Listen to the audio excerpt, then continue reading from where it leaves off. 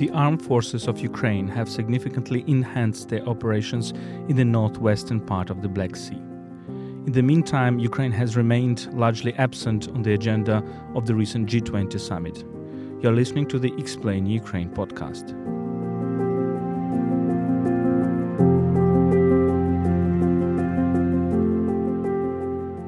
Explain Ukraine is a podcast by Ukraine World, an English language website about Ukraine. My name is Volodymyr Yermolenko. I'm a Ukrainian philosopher, journalist, and chief editor of Ukraine World. I invite you to our roundup of the key events and trends in and around Ukraine over the past week, delivered by my colleagues Maxim Panchenko and Anastasia Gerasimchuk, journalists and analysts at Ukraine World. Ukraine World is brought to you by Internews Ukraine, one of the largest Ukrainian media NGOs. Let me remind you that you can support our work at patreon.com/UkraineWorld. We provide exclusive content for our patrons. You can also support our volunteer trips to the front lines at PayPal, ukraine.resisting@gmail.com. You can find these links in the description of this episode.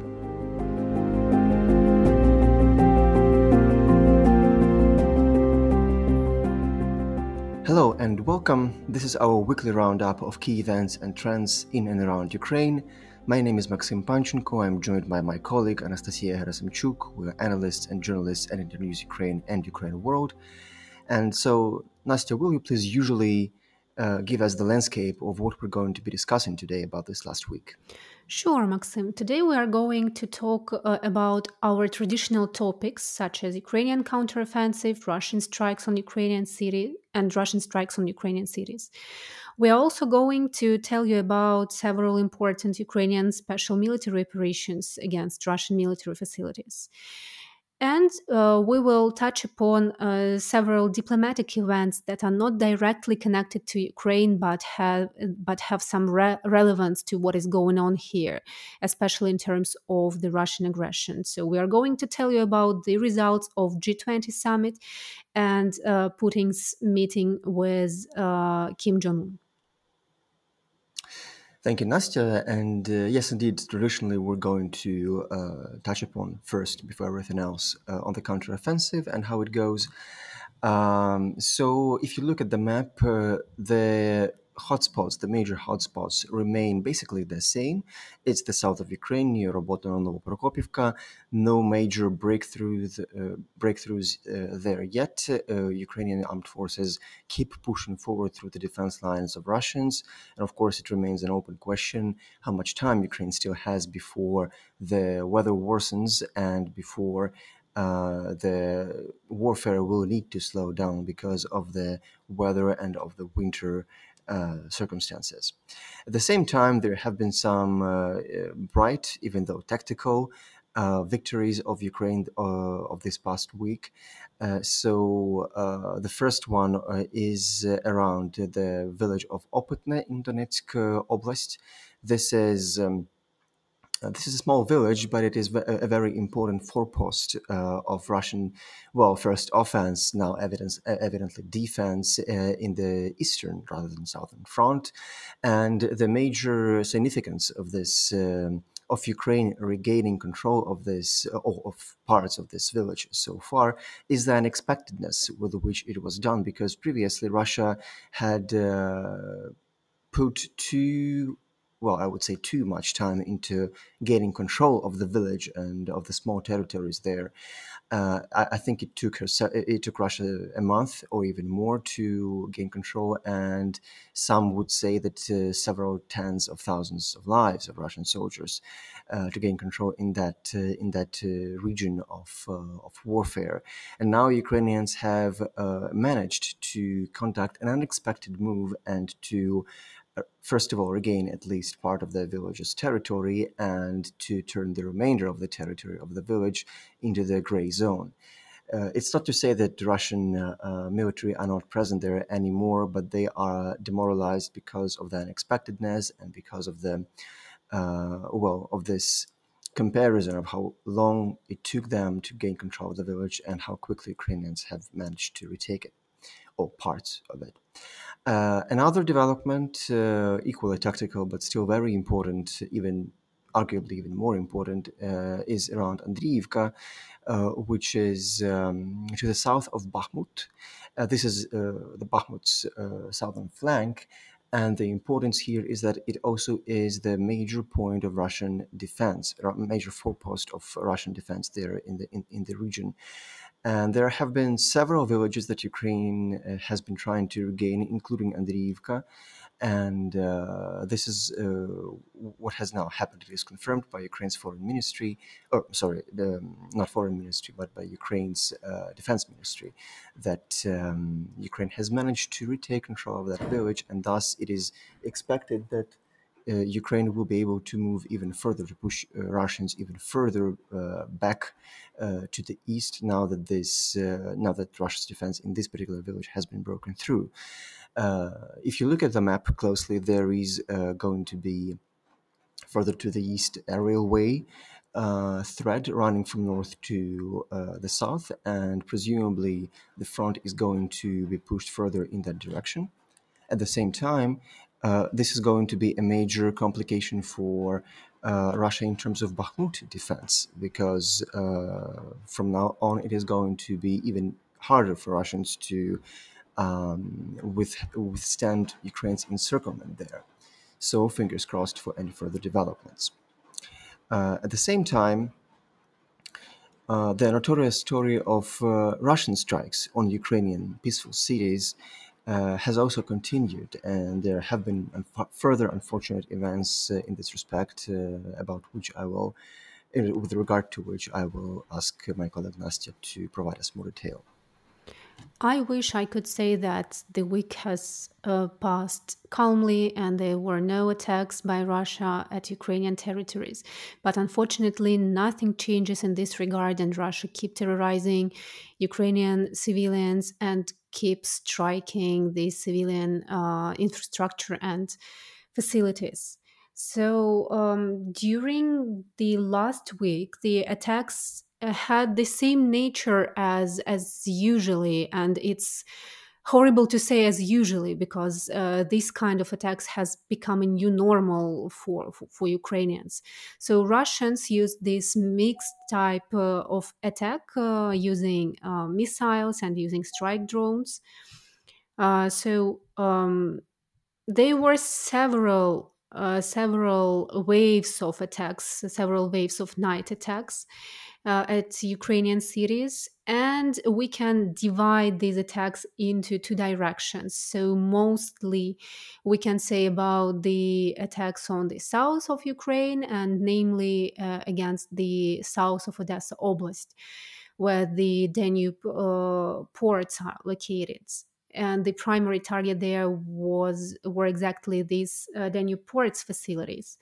And unfortunately, these massive attacks resulted in not only um, damage of facilities and infrastructure. Unfortunately, a lot of people were wounded, and according to the estimates, at the last attack on the south of Odessa Oblast, 6 people were wounded.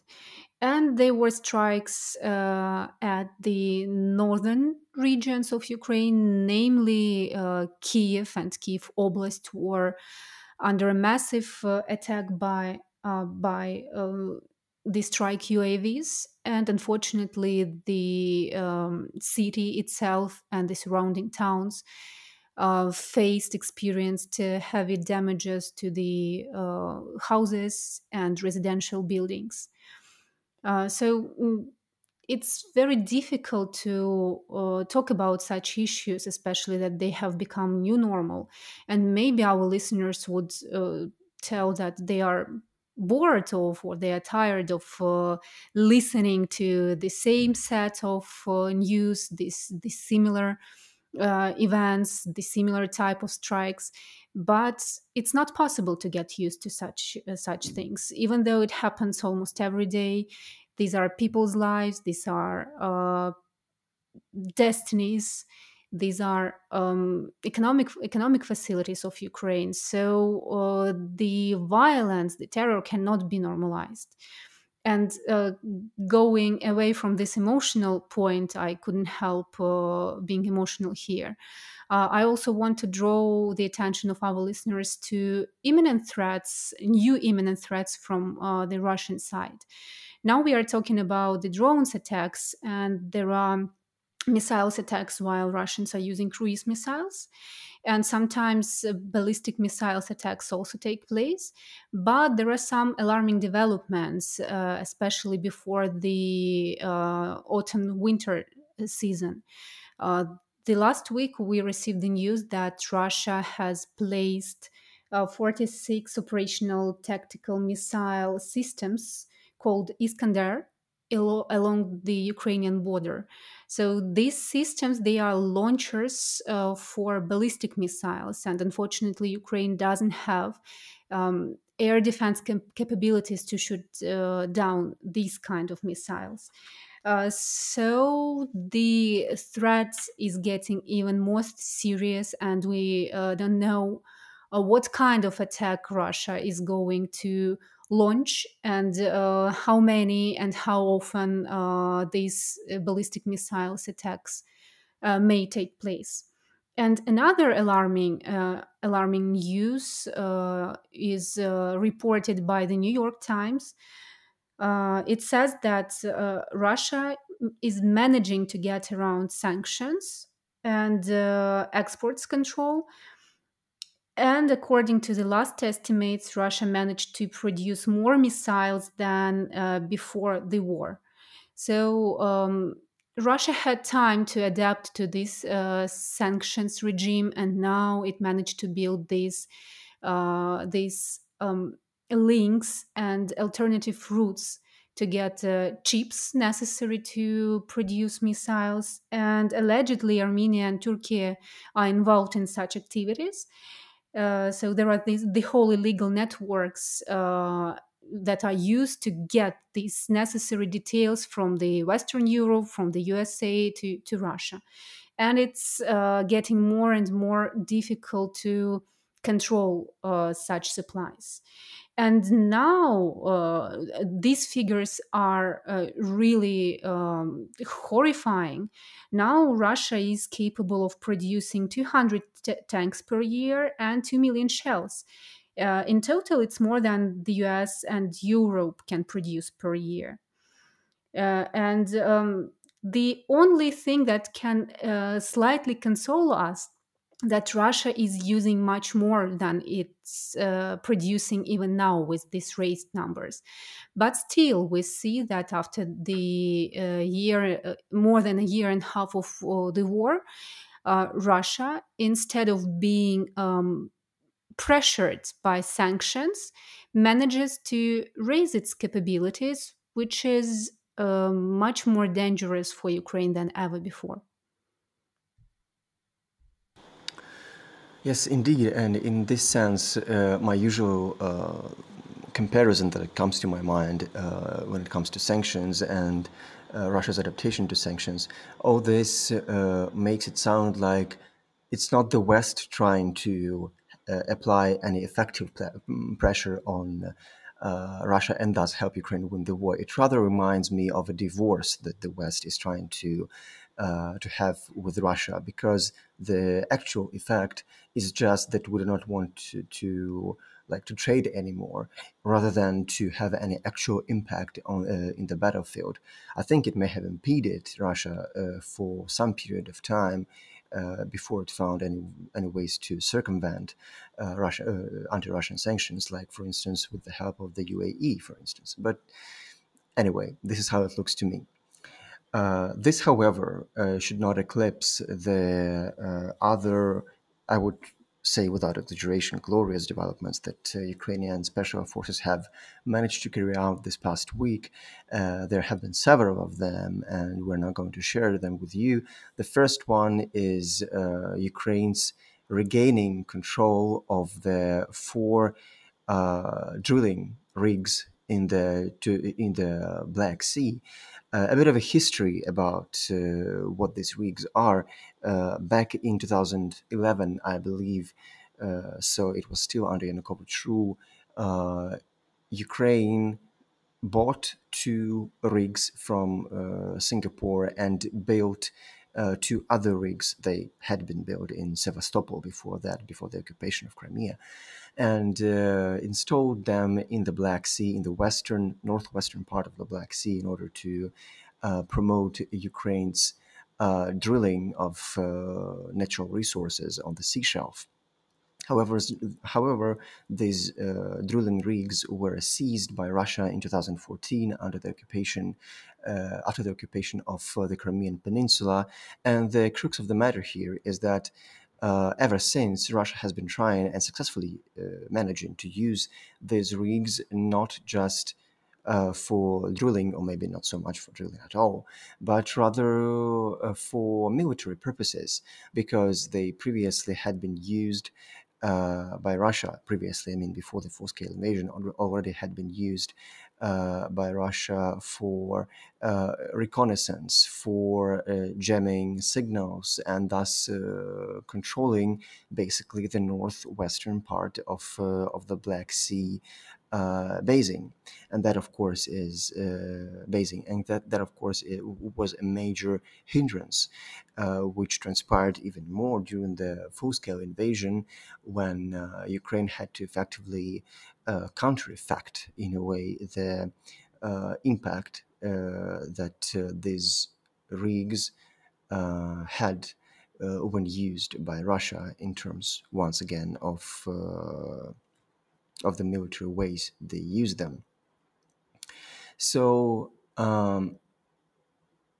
the story here is that this week, Ukraine's special forces managed to regain control of these floating rigs. And if you look at the map, you can visualize them, for you to understand the situation, being to the east, further to the east from the Zmyiny Island that was deoccupied in summer 2022, and further to the Crimean shore. So you can imagine this being quite far off Ukraine's coast. And when I say Ukraine's coast, I'm, for the purposes of this narrative, I say that that I mean the government-controlled territories, so the Odessa Oblast territories. This also, and this has already been confirmed by Ukraine's military intelligence, that yes, that there has been this operation of reclaimants, and the operation has been successful. So that, of course, is very good. This also explains these snippets of different information that has been floating around Ukrainian media for quite some weeks already, about several episodes of clashes between Russian jets and Ukrainian cutters, about the salvation of a Ukrainian Marine who had spent 14 hours in the open sea. But this news had not been tied in with any context previously, and now we understand what this has been about this special operation that eventually has turned out successful for Ukraine. I think my assumption here would be that this operation can be embedded in the context of Ukraine's bigger attempt to provide security and control of the northwestern part of the Black Sea, primarily, I think, for the purposes of the security of the grain corridor, which is now, I would say, operating under an ad hoc basis. Let me put it this way, summarize its operation this way. But essentially, what Ukraine has managed to do is to push Russia's control, Russia's navigation control, Russia's jamming signals capabilities, Russia's basically eyes in the northwestern part of Black Sea, further to the east, and that way the safety area and the level of safety in this area has grown. So my assumption would be that this has been done for the security of the grain corridor. Now the question here, and something I will leave you with when it comes to this topic, the question here is, how many capabilities does Ukraine have to keep control of these reclaimed rigs? because yes, Ukraine has been able to regain control over them, and not just that, but also to reclaim the machinery that had been installed there by Russia. And by machinery, once again, I mean the radio electronics that had helped Russia control this part of the sea. Now Ukraine has it. There have been the seized, Ukraine seized, I mean, stockpiles of the missiles that were used by Russia, because the rigs had also been operating as a point where Russian helicopters could refuel and restock their missile supplies on their way further to the northwest of the Black Sea. But now that Ukraine controls these patches in the Black Sea, there is a big question whether it will or will not be too hard for Russia to kick Ukrainians back from those rigs. And that, of course, we'll have to see whether it happens or not, because I assume that this is a very important thing, for very important, strategically important patch of, well, not land, but you know what I mean, in this part of the sea. So we'll have to see. However, this has not been the only successful operation that Ukraine has conducted in this last couple of days. And Nastya, can you please talk a little bit more about what happened in Sevastopol? Yes, another very important special military operation was conducted by Ukrainian special forces on the night of 13th of September. Ukraine made a stroke the Simferopol harbor. It's the place where Russian shipyard or ship repair plant is located. And as a result of this attack, a large landing ship Minsk and submarine Rostov-na-Donu were destroyed. Apart from that, the very plant was also heavily damaged, and according to the South Operation Command, according to the command of its press secretary, the plant now remains of ashes. So here we talk not only about the vessels that Russian Navy lost, but also about the capacity to repair the vessels, the ships, which is a huge strategic loss for Russian military forces and namely for Russian Navy. So I would focus my attention on the destruction of the submarine. Here, it's an issue of a critical importance, even though the destruction of a landing ship and the damage to the plant itself is also an important issue that undermines Russian military capabilities.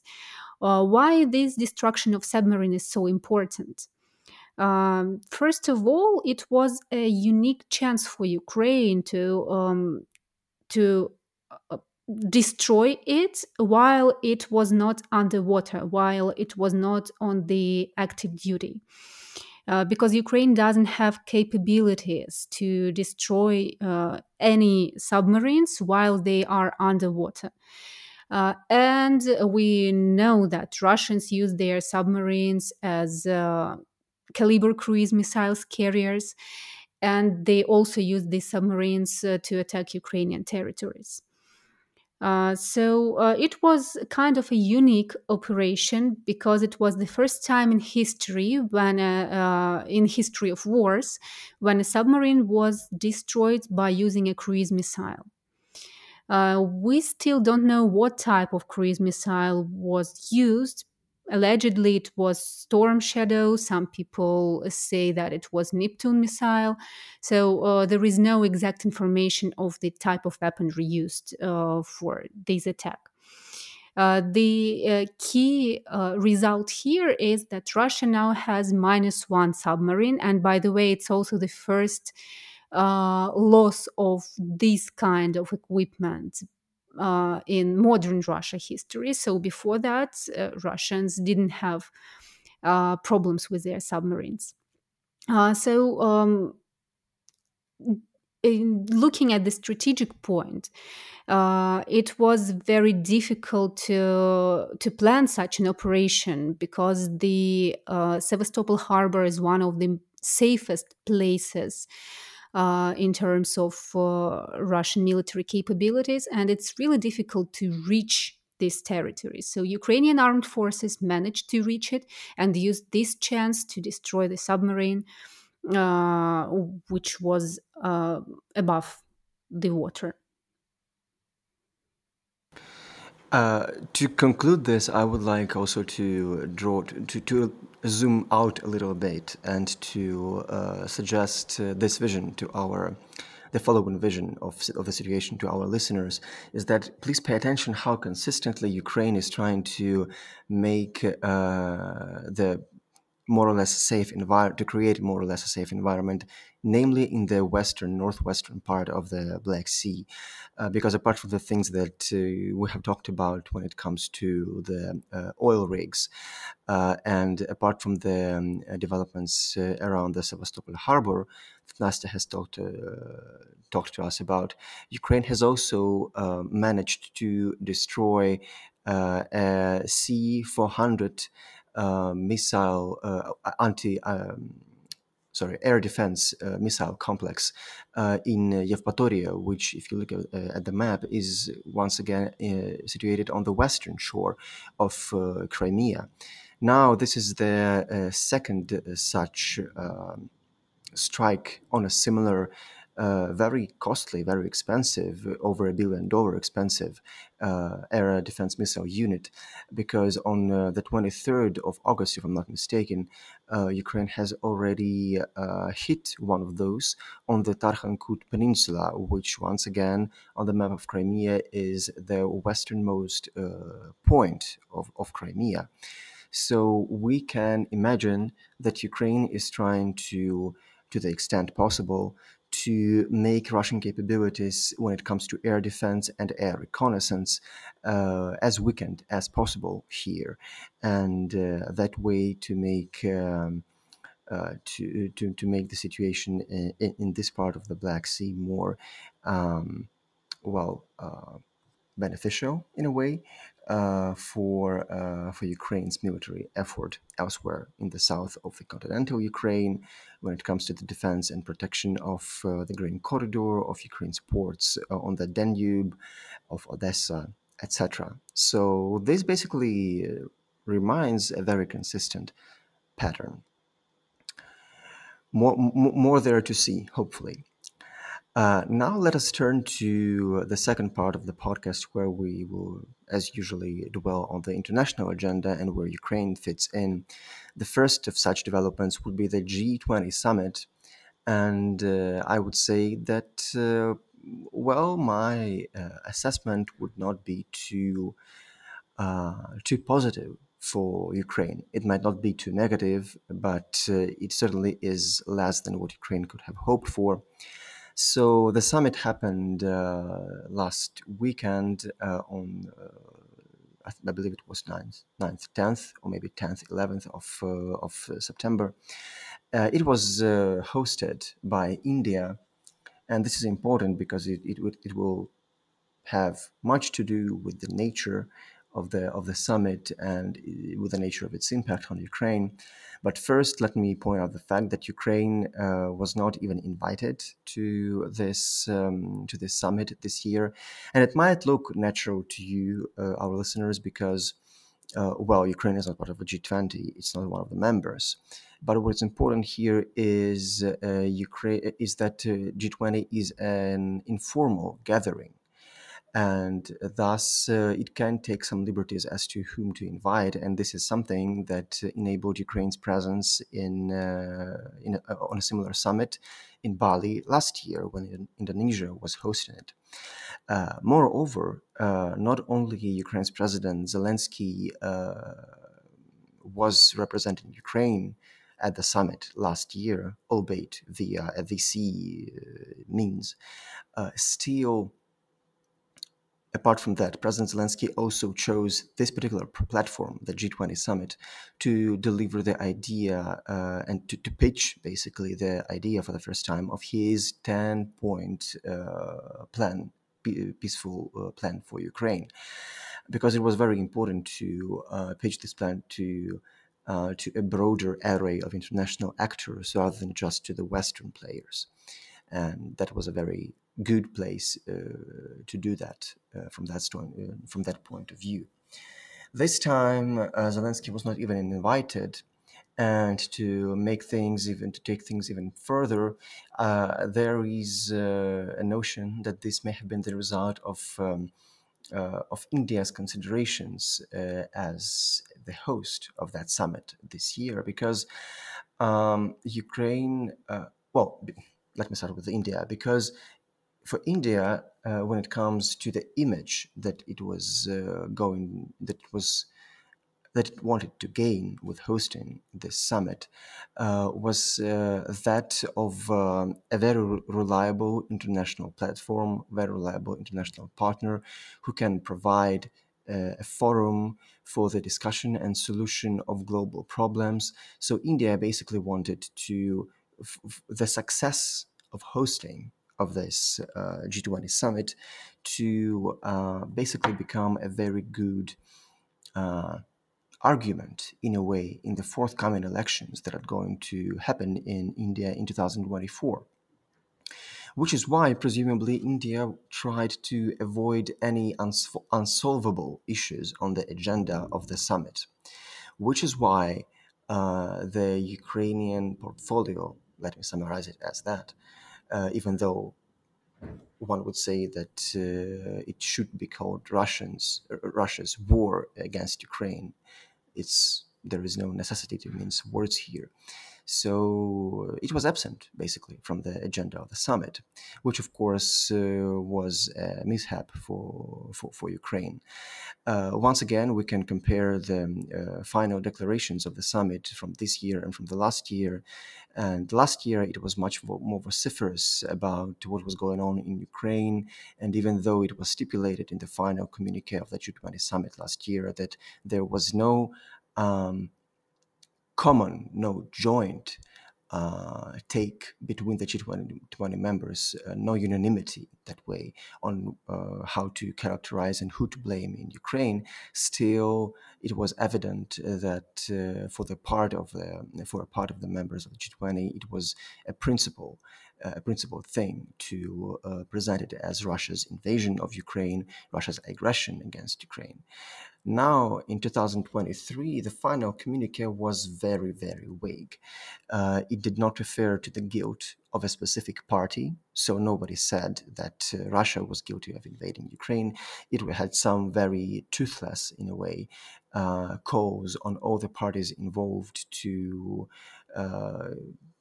respect international law, blah, blah, blah, or, the usual calls for everything good against everything bad. And this, of course, that way, once again, was the reflection of this India's assumed desire to avoid these cornerstone issues that are unsolvable on the agenda of the summit. And Ukraine's foreign ministry already reacted to this toothless position and basically said that there is nothing to be proud of when it comes to the parts of the final communique that have to do with Russia's war against Ukraine. And Ukrainian ministry even published the screenshot of this part of the text that has to do with the war in Ukraine, and it has many places that are crossed out in red and substituted with the suggestions of Ukraine's foreign ministry. That, for instance,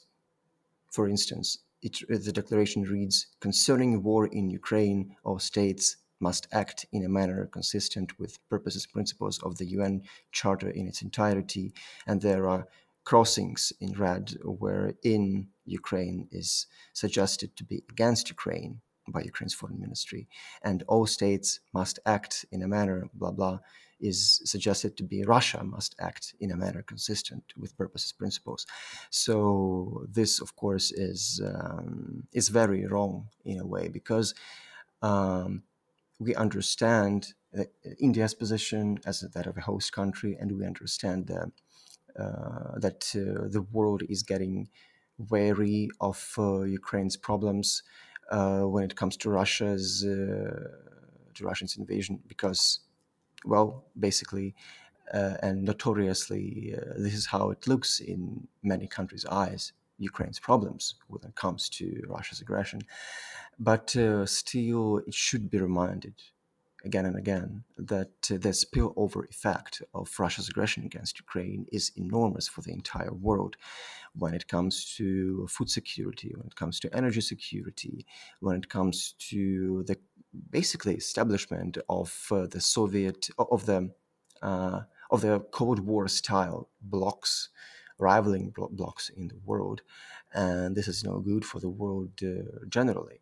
And so, once again, let me stress and finish this topic with this: that the spillover effect is enormous, and the world should not think that it is that easy to put aside the situation with the war, with Russia's war against Ukraine, and just leave things at that. It will come back and haunt all the majority of players in the world. So there's that. But this is only one of the major diplomatic developments. There has always been a meeting between Kim Jong Un, North Korea's dictator, with Vladimir Putin, Russia's president, basically also a dictator. And Nastya has more to say about this. Exactly. And this news about the dictators meeting is also a good continuation of your thought about the spillover effect. And I would, telling about this news, I would also like to add a little bit to this negative consequences of ignoring or paying not enough attention to the Russian aggression against Ukraine. And here we talk about the giving a free hand to authoritarian regimes. So if not pay enough attention to what is going on here and to Russian actions against Ukraine, the world and the liberal part of the world gives free hand to authoritarian states to act the way they want to. And looking at this attitude, looking at the fears of the liberal part of the world, authoritarian regimes would think that they are allowed to impose their aggressive imperial will on the parts of the world they want to. And a good illustration of this kind of cooperation, the next step of this kind of cooperation, is this meeting between North Korean and Russian leaders. So this meeting took place on the 12th of September in Vladivostok in Russia. And why this topic is important to Ukraine, I will not dwell on more details regarding the North Korean-Russian relations, but I would just draw your attention to the aspect which is important to Ukraine and as a result, which is important to the global security in general. So, as it was expected, the two dictators, the two leaders, were talking about military cooperation. As it was reported, Russia is extremely interested in getting weapons from Iran and from North Korea. And some time ago, Russian Minister of Defense went to North Korea and he visited military capabilities of this state. And already from that time, there were talks about the Russian interest in getting weapons from North Korea.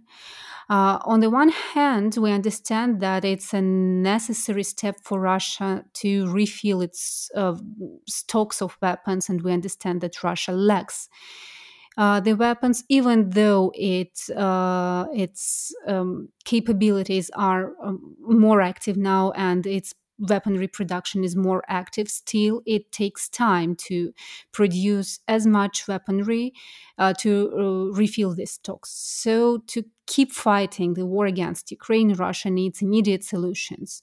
And these weapons supplies from its allies is almost the only way out for Russia. What kind of cooperation it is? Of course, North Korea would also like to get some benefits from Russia, not only Russia buying or getting weapons from it. And by the way, what is also important to mention here is that North Korea is a great partner from Russia in regard of weapons supply because North Korean stocks of shells is compatible with Soviet equipment Russia is using at the war against Ukraine. So we can talk about the millions of pieces here. And also North Korea has quite a considerable amount of Soviet style tanks T-54 and T-62. So that's from where Russia can get more supplies. And we also talk about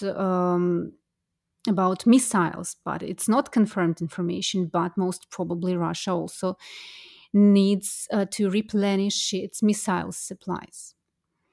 What would North Korea get in return? Of course, here we talk about money, about goods, and the fact that North Korea suffers from famine from time to time and lacks food is obvious, so Russia can pay by supplying food to North Korea. But the most important here is technology. North Korea needs more sophisticated, more developed technology in terms of nuclear capabilities. And Russia is ready to provide this technology in return of getting weapons from North Korea. And here we come to the point where not only Ukrainian security, but the global security is under bigger threat. Because if we talk about the further development of North Korean nuclear capabilities, we are talking about the global threat to the regime of non-proliferation, and we are talking about the dangers to the neighbors of North Korea, and we never know what the North Korea leader would dare to do and what provocations he would be ready to make. And it's also another example of spillover effects. It's not only security of Ukraine, but it's the global security, the security of liberal values, and the Western liberal bloc in general. Thank you very much, Nastya. With this, we're going to wrap up our this week's episode of Explaining Ukraine, of our traditional weekly roundup of events in and around Ukraine for the last 7 days, in order to deliver to you the picture of the latest developments. My name is Maxim Panchenko, and I was joined by Anastasia Rasamchuk. We are journalists and analysts at Ukraine World. Ukraine World is brought to you by Internews Ukraine, one of the largest Ukrainian media NGOs.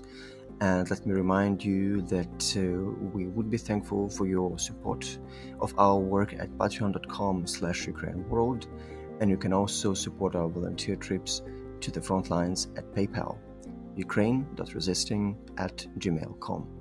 Thank you very much, and we'll meet you in our next weekly episodes.